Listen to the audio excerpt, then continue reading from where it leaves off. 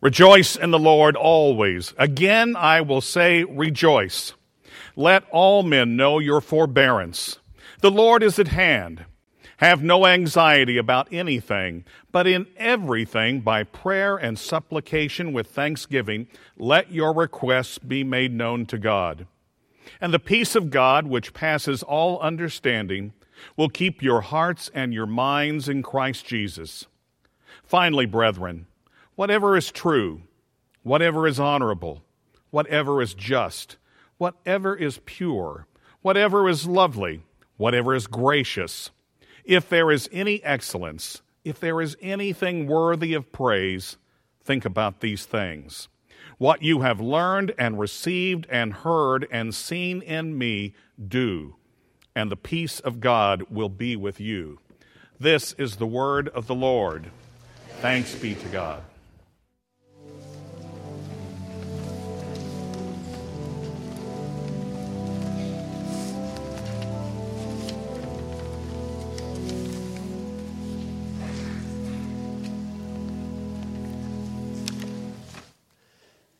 You and I live in a very exciting and wonderful time. When I look around and I see all of the innovation, all the changes in technology, I mean, it's an incredible world that is just changing in front of us. When you think about the exploration of space, when you think about space travel that will become available to regular people like you and me, when I start looking at what's happening in medicine and what physicians can do, when I look at transportation and you realize driverless cars are already a reality, when you look at communication and the power of our mobile devices and the platforms of social media, I mean, it's an incredible world. And it is changing so rapidly. I look at the changes in the last 50 years. I look at the changes in the last 15 years. And it really makes me a little sad that 50 years from now I won't get to see just how much this world has changed, because I'm not sure we're going to recognize it 50 years from now. It's unbelievable. So it's an exciting time to be alive. It can be a little unnerving because the change is happening so rapidly, but it does still make it an exciting time. But you know, there is one thing that hasn't changed, and that's our inability to get along with other people. One of the things that hadn't changed is our struggles and our human relationships. What has changed is the tone of the conversations. When you talk to people who help to lead local government on a state level, a national level, when you talk to people who are in sports or you simply watch the news with protesters, you know, the conversation, the tone has changed where it has now become so sharp, hard, mean. It's okay to call people names and to smear one's character. The tone has changed. I don't know if you've ever watched Jimmy Kimmel, the late-time host. He has a thing on his show where he has had his people start surfing and discovering people's tweets towards people who are celebrities. They're real tweets. They go and find them, and then they go get these celebrities to read the tweets that were sent to them. And usually there'll be 2, 3, 4 of them, and quite often they'll get into it and they kind of have fun. Sometimes you can tell it really kind of makes them mad. But these tweets that people send to these celebrities they do not know for tens of thousands of people to read, I wanted to read you a few of them. Peyton Manning. I love Peyton Manning. Peyton Manning is the only NFL player that looks like the mascot of the team he plays for. Hashtag horseface. Danny Amendola, also a football player. Danny, with his mustache, looks like a young Burt Reynolds with the height of Sally Field. Kevin James, comedian.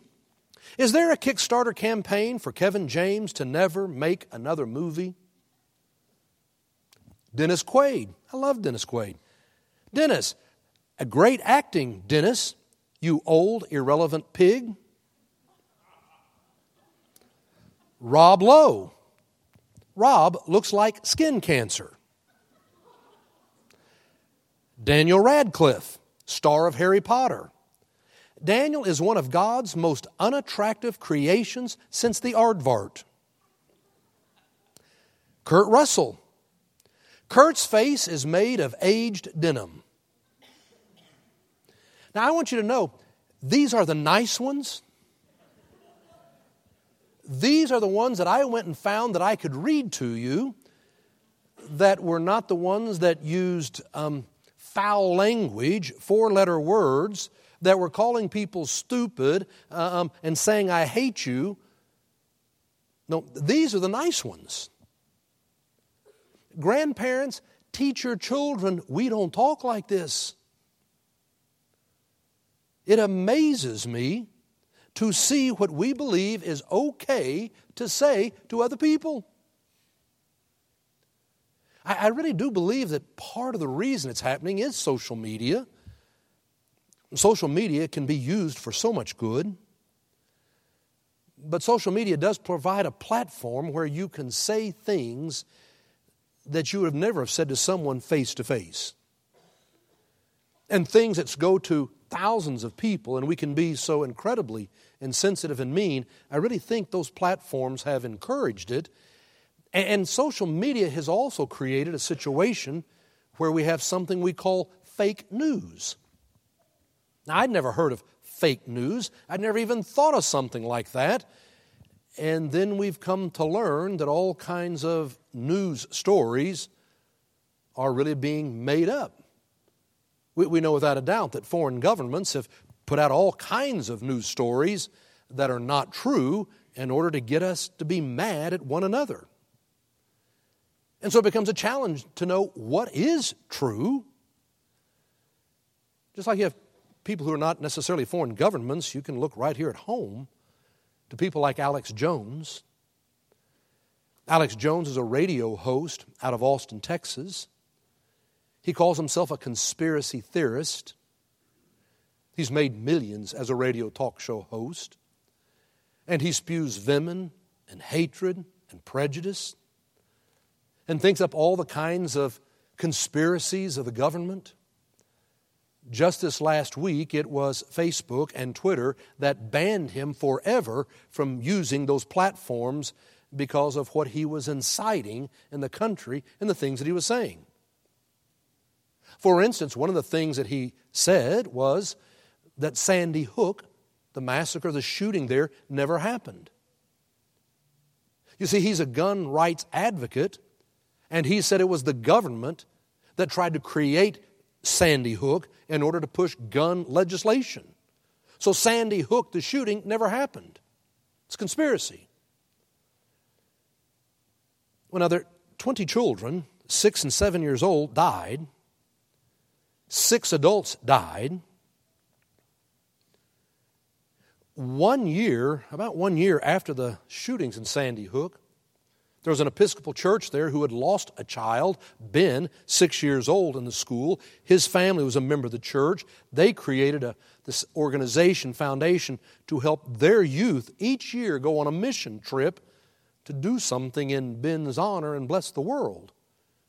And that was the year they came to Oklahoma City to respond to the Moore tornadoes. And so these people from Sandy Hook came to Oklahoma City, and they came to our bombing memorial, and the person who was speaking to them that day was a Reverend Wendy Lambert. She's one of the people who speaks down there so often because of her association with our memorial. She went to go see them down in Moore. She got to know them, and they then invited her to come to New York, to Sandy Hook, to preach there on Sunday morning and be with their people. And she went. And she went to the cemeteries, and she saw the headstones, and she met the families. You can ask her, is this a conspiracy that never happened? Now, it bothers me that people can say these things, but what really bothers me is that there are several 100,000 people who believe it. That's what I have a hard time wrapping my mind around. We've become harsh in what we say, and we struggle with what is the truth. There's a few weeks ago that Phil and Wendy and Josh and myself, we all went up to Washington, D.C., to the Museum of the Bible. What an incredible place. We went up to go see this gift that has been given by the Green family right here in Oklahoma City, really a gift to the world. We went up there to go and be at the Museum of the Bible, and we met with leaders there so we could kind of go behind the scenes and see how they did things and what they could offer and how we could develop programs where we could lead groups here from our church multiple times a year to go for a short trip to the Museum of the Bible, to study a specific topic, to see how the Bible has impacted our history and how it can affect our culture, to look and go to other museums as well, to tie these themes together. We have some great ideas starting in 2019 and moving on. But while we were there, we saw the Museum of the Bible, and then we went over to the Holocaust Museum. I've been there before, but I can tell you every time I go, I come out speechless. You go through and you see 6 million people who were systematically put to death. You begin to learn the stories of individuals and families. It is one of the most moving museums I've ever been to. And you come out of it and it reminds you, it is there to tell the story of how people were there to take pictures and to say, we want to prove this happened. And you come out and you realize this is what can happen when hate runs rampant. And people become intolerant and mean. This last year when we were in Germany for the Reformation tour trip, we went to Buchenwald, one of the concentration camps. And it was then that we learned, I'd never heard before, but every year students in elementary school in Germany, when they reach the 5th grade, all 5th grade students are required to go to a concentration camp. They want these students to be able to know this is what happened in our country. This is what can happen when hate is unchecked. It is a powerful and important thing that we learn how that we can have discourse and disagree and do it in some sort of a civil way. And right now, you and I live in this exciting and challenging time when conversations have become so incredibly harsh because people disagree. That's why in our scripture lesson this morning, we are looking at Paul's letter to the Philippians. We have the sermon series right now, Think on These Things. And each week we're going to be looking at this passage in Philippians from the 4th through the 9th verse. Every week the same one. We're going verse by verse by verse to see what Paul said to the church in Philippi. And we're doing it because if you go back to the first 2 verses in the 4th chapter, what you will discover is that we have 2 women who are arguing with one another, Euodia and Syntyche. Syntyche and Euodia are fighting. They are leaders in the church. And Paul is telling them, agree in the Lord. He encourages the rest of the church, help these 2 women agree in the Lord. Now, we don't know what they were fighting about. All we know is their legacy for 2,000 years is that we remember 2 women in the church in Philippi were having a big fight. And Paul wanted to say, help them find peace in the Lord, to agree in the Lord. I'm going to come back and talk about that next week. What does that really mean? How do we do that? But suffice it to say, there was this great struggle going on in the church. And it's right after Paul talks about that struggle that he gives us these verses 4 through 9 on things he asked the church to think about, the things to do in order to survive this kind of strife and this kind of struggle and time. What he says to the church in Philippi, I believe he speaks to us. And so it is, I want us to look at three things that Paul says to us in the 4th and the 5th verses today. First of all, Paul said, rejoice in the Lord always. Again I say, rejoice. Times were tough. Rejoice. What do you rejoice in? What makes you rejoice? Usually we rejoice when we win. Yesterday was a good day for Oklahoma football. I watched both games. It was quite exciting. People can rejoice. We win. Sometimes we rejoice when we say we're number one. We rejoice when we can compare ourselves with others and we feel better than everybody else. We're better looking. We have more success. We have nicer things. Sometimes we rejoice and feel good about things when we have all the material things we want. Remember, Paul writes this letter to the Philippians when he is in prison. Paul does not have success. He didn't win. He isn't number one. He has material needs. The Philippians are sending him a care package. No, Paul doesn't rejoice because of all those things that we can rejoice in. Paul says, rejoice in the Lord. In a very difficult time, where does he find hope? Where does he find strength so that he can still, quote, rejoice? Rejoice in the Lord. That's where we find our hope. If it's just going to be on you to be able to maintain things or change the world, you're going to feel overwhelmed and depressed. Rejoice in the Lord. When we went to the Museum of the Bible, we saw so many amazing things. You know, they say you would have to go for 9 days, 8 hours a day to see all the exhibits.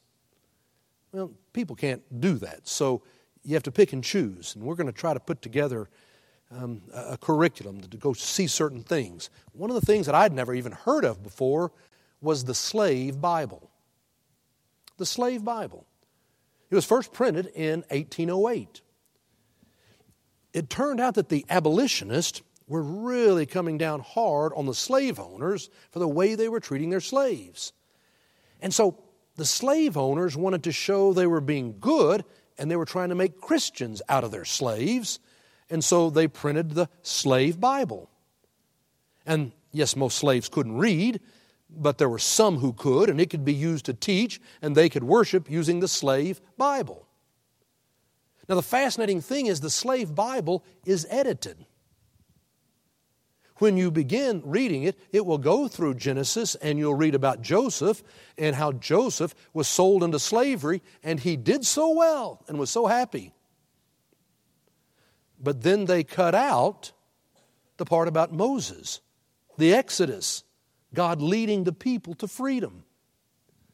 Anywhere in the Bible it talked about freedom, anywhere it talked about God leading people out of captivity into a promised land or a new life, anywhere Jesus would be talking about freedom in Christ or Paul, all that got cut out. So they could give the Bible to the slaves and say, here is what you can read, but you cut out the heart of our faith. You and I have the whole story. And the story is about how God is the one who leads us out of captivity. God is the one who leads us into a promised land. God is the one who gives us hope when we have no hope. And sometimes when you and I look around in the world, we feel so helpless with all that is going on and being said. And if you feel like it's all on you and you're getting depressed, remember, rejoice in the Lord. Your hope is in Christ. It's not just about you. Secondly, Paul would say, let all people see your forbearance. Now, the word forbearance can also be translated, this Greek word can be translated gentleness. It can also be translated graciousness towards others. You'll find that in other translations of the Bible. The Greek word is translated differently. A gentle spirit, a gracious spirit towards others. That's really fascinating when you stop and think about it, that Paul is saying, let people see your gracious spirit. What was the spirit of Jesus? Boy, I started thinking of the stories. It came to mind so quickly. Jesus being in Samaria, going to a well, and here comes a Samaritan woman. She had been married 5 times. She was living with a 6th man. Samaritans and Jews hated each other. Women did not talk to men. She was an outcast in her own people. And Jesus sits down on the well and He shows such respect and kindness. It changes her life and so many others in their town. Jesus and the Samaritan woman, such a gentle spirit. Or I suddenly thought about how Jesus was going along with a group of important people and they're having this theological discussion about things that really mattered. And here come the women carrying their babies. And you know what can be more important to a mom than her child? And yet women didn't interrupt men, and children were not held in high esteem. They were not important. And yet Jesus sees what's going on and He goes over and He sits down on a rock and He says, let the children come to me. Do not hinder them, for to such belongs the kingdom of God. What a statement He makes. Or I think about when He enters into the town of Jericho and everybody wants to see this man who's become so famous. And as He comes into Jericho, the streets are lined and there's this short man who is a tax collector and everybody despises him. He's an outcast. They're pushing Him to the back of the crowd. He climbs up in a tree and Jesus looks up and says, Zacchaeus, come down. I'm having lunch with you today. The person who is despised, who is an outcast, being pushed away, I'm having lunch with you. Now, I think about how Jesus was walking into a town, and again, people knew about His healing power, and everyone was pressing around, and there was a woman who had had a flow of blood for 12 years, which made her ritually unclean. For 12 years, she'd been separated from her faith, and she came up and behind touched the hem of His garment, and Jesus stopped and said, who touched me? And she said, I did. And He said, daughter, your faith has made you well. I think it's one of the most tender and beautiful stories in the New Testament when Jesus looks at this woman who's been suffering and she says, daughter. Jesus, who was so strong, Jesus, who was so powerful, had such a gentle spirit, a gracious spirit towards others. Now, isn't it interesting? Paul knows that the people in Philippi and the Christians are not going to change what's happening in Rome, but he says, let all people see your gracious spirit. Do not be like everybody else. Let people see your gracious spirit. And isn't it interesting as we look back in history to see that the Roman Empire would fall and the kingdom of Christ would continue to grow? What Paul's asking is that it's for you and I to be those witnesses. Those people who in a world where you can't change everything, to be different. To be the people who choose to have a gentle spirit, a gracious spirit towards others. For when you do that, you make a witness to our faith, and I tell you it's going to do something to your soul. It will bring you comfort in the midst of a crazy world. You know, I always hate to use any kind of a political example just because everybody reads so much into it. But here recently we've all been watching the funeral of John McCain. And they showed this clip that many times now, but I remember very much when it happened about 10 years ago, when John McCain was campaigning against Barack Obama for the presidency. And you remember he's campaigning against Obama, and he's in a town hall meeting. And there's a woman who grabs the microphone to ask a question, and she just said, I'm terrified. I'm terrified of this man, Obama. I mean, he's a Muslim. He's an Arab. He wasn't born here. Scares me to death. And John McCain takes the microphone away from her and says, no, ma'am, no, ma'am, no, ma'am. I believe that I would be a better president than Barack Obama, but he is a good man. He was born in the United States. He's an American. He's a good man.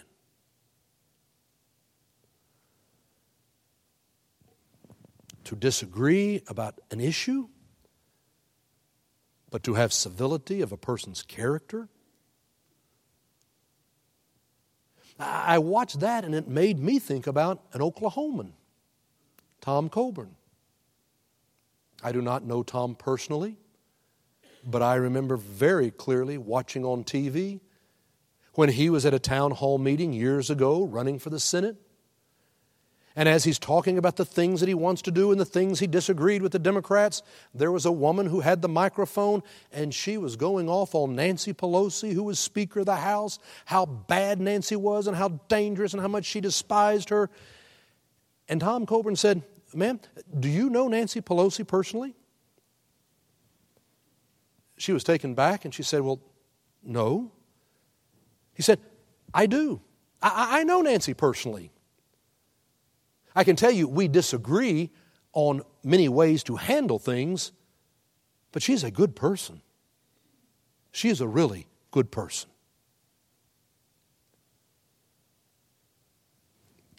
Civility, a gentle spirit, a gracious spirit towards others when we disagree. And you and I can't get everybody else to act that way, but we can choose to act that way. We can choose to act that way in our tweets and Facebook posts and calls and the way we talk to one another. For when we do, we're a witness for the faith, a witness that will endure. And I tell you, it'll do something for your soul when you live with a gracious spirit. And so third, Paul says, the Lord is near. The Lord is at hand. Now scholars say this almost doesn't seem to fit. I mean, we're going along and we're talking about rejoicing in the Lord. Let everyone see your forbearance, your gentleness. And suddenly it says, the Lord is at hand. Now we know that Paul expected Jesus to come back in his lifetime and for the world to end. It's called the second coming. He expected Jesus to come back, the second coming, and wrap everything up. It's eschatology. That's the type of theology it is. I'm going to talk about that also next week. Your theology, how do you deal with eschatology, the end of all times? But we don't know if that's what Paul was referring to here. The Lord is at hand. He's coming back right now. Or did Paul mean something like Psalm 145, 9th verse, where it says, and the Lord is near all who trust in Him. The Lord is near all who trust in Him. Is it the issue we all feel that the Lord is near? And if you feel the Lord is near, well, it's a lot easier to have a gracious spirit towards others and to rejoice in the Lord if you know the Lord is near. Maybe that's why he added that in right here. The Lord is at hand. If He's at hand, I bet we would feel different. How do you know the Lord is at hand? Just a couple quick thoughts. First of all, turn off your TV. You know, you and I can watch TV so much, and you watch these 24-hour talk shows, and it is addicting, and it will depress you. Now, I had a strange experience not long ago. We lost our television. Our television was there. It didn't break. But we have satellite TV. And it quit working all of a sudden. And it was right before we were about to go on vacation. And I said, I don't have time to deal with it. I don't have time to call or get an appointment or be here. We'll deal with it when we come back. So we went several weeks without any TV. We then went off on vacation, and where we went didn't have any TV. So more weeks went by without any TV. And then we came home, and I finally made the call to get our TV fixed, and they came out and they said, well, it's all because of the trees. You got to trim the trees. And so they left. We had no TV. So we had to finally try to trim the trees and get it all set, and then make another appointment, and it's another week, and they came back out, and they got up and they looked at the dish, and they said, no, actually the dish got moved because of some storm, and they turned the dish back, and boom, there was the TV.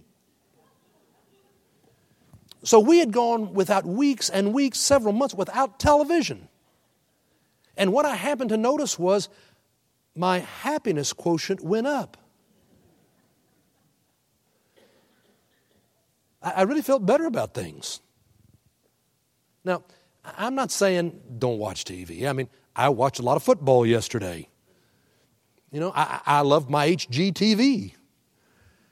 I love winding up watching the news.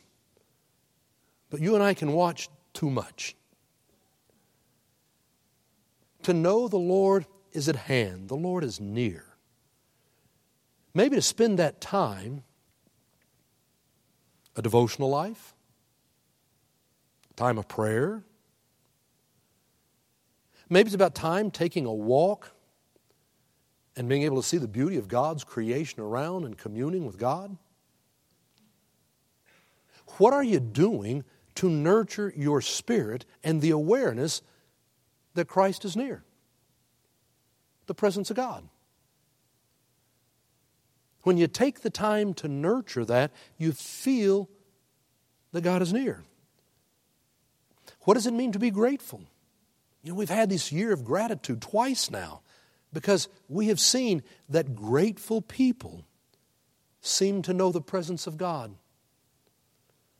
And when you start watching all of the craziness going on in the world and the struggles, and you feel powerless and you feel overwhelmed and it becomes depressing, do you ever take time just to turn all the noise off and be able to list the ways that you're blessed? Thanking God for the way that God has blessed you, thanking the many grateful things you have, to live in gratitude. And what we also know is that if you're living in gratitude and you feel the Lord is near, it'll change the way you treat the people around you. Do something kind.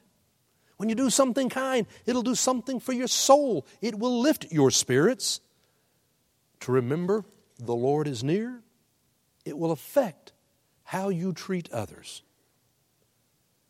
Now, some of you have heard me tell this story before, but you know, it's a story that happened more than 30 years ago, and it still affects my life to this day. So I think it's an important story. Some of you know that one of my pet peeves is, you know, when you're out driving, we have a lot of construction going on out here in Oklahoma, and they're always trying to force us down to one lane. And when you see these signs and you're being forced down to one lane, I'm one of those who queues up. I know the right thing to do. You get in line to go through, but you have other people who zip down the side and zip down the side. That's wrong.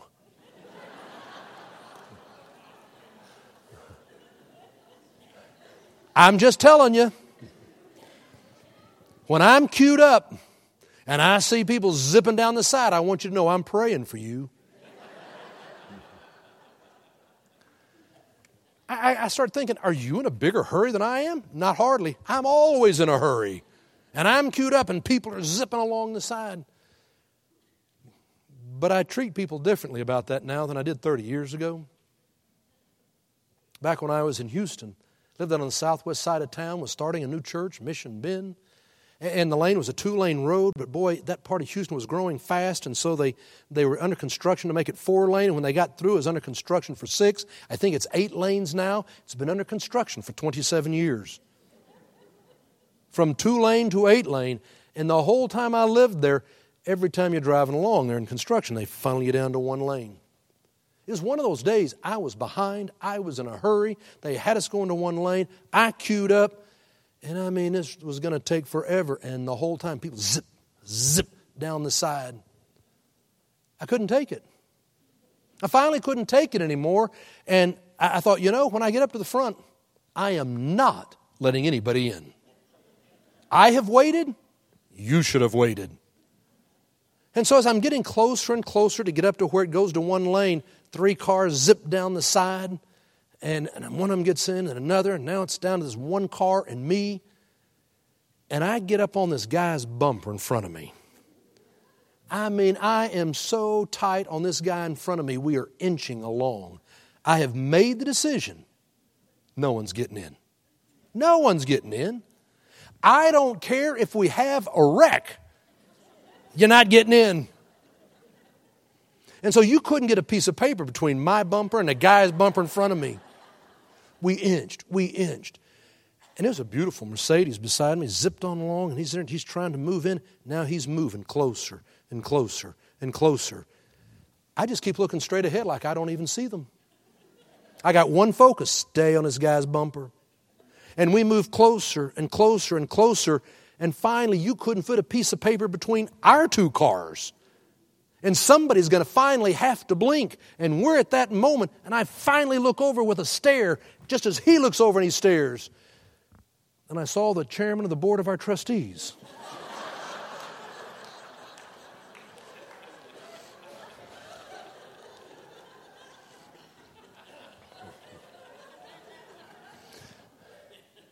Now, what did I do? I stepped on the brake. Please, go ahead. Go ahead. And what did he do? No, you go ahead. Suddenly we were both so gracious in our spirit towards each other. I've never forgotten it. And when I find myself in those kind of situations, I will ask myself, okay, what if that person is somebody you know who's a friend?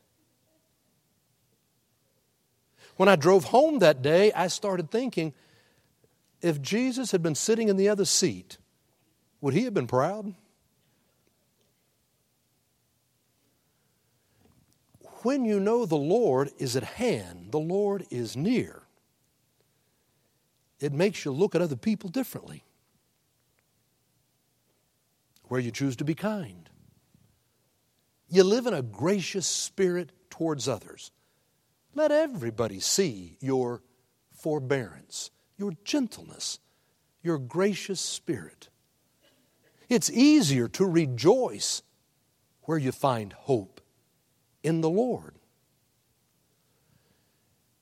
You and I live in an exciting and crazy time. I think Paul would tell us, think on these things.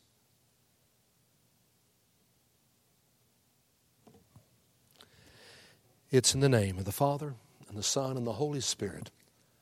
Amen. Let each of us lift up our own silent prayer.